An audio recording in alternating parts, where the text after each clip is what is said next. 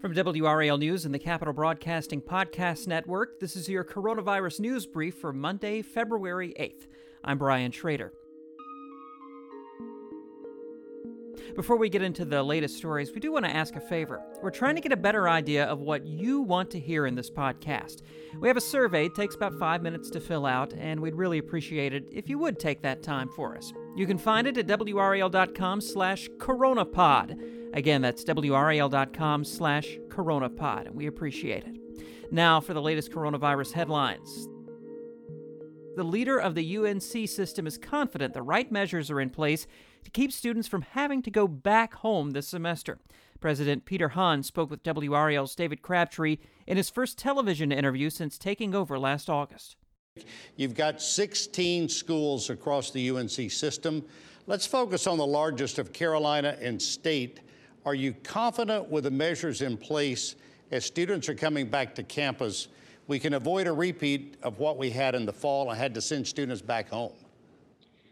I feel much better about our plans this semester than last semester, David. You know, I have a great sense of timing. I began this role on August 1st. Students were coming back onto campus. Within a few weeks, State, Chapel Hill, and ECU got hit by an opening surge of positive cases, largely caused by social gatherings off campus. And it disrupted undergraduate education at those three institutions. Although I'm very proud to point out that of the rest of our institutions, we were able to apply lessons learned, and they made it through the semester quite successfully. In some cases, exceptionally well, with actually lower positive case counts than the surrounding community. But this semester, the State and Chapel Hill and ECU have adapted. They used reentry testing to start the semester.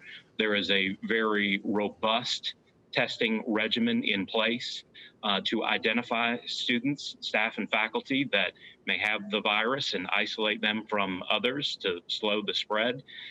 There is reduced occupancy in the residence halls, and there's strict enforcement of the protocols that we know work, which obviously include wearing masks, social distancing, and washing of hands. So I do feel a sense of optimism about our ability to go through undergraduate education this semester.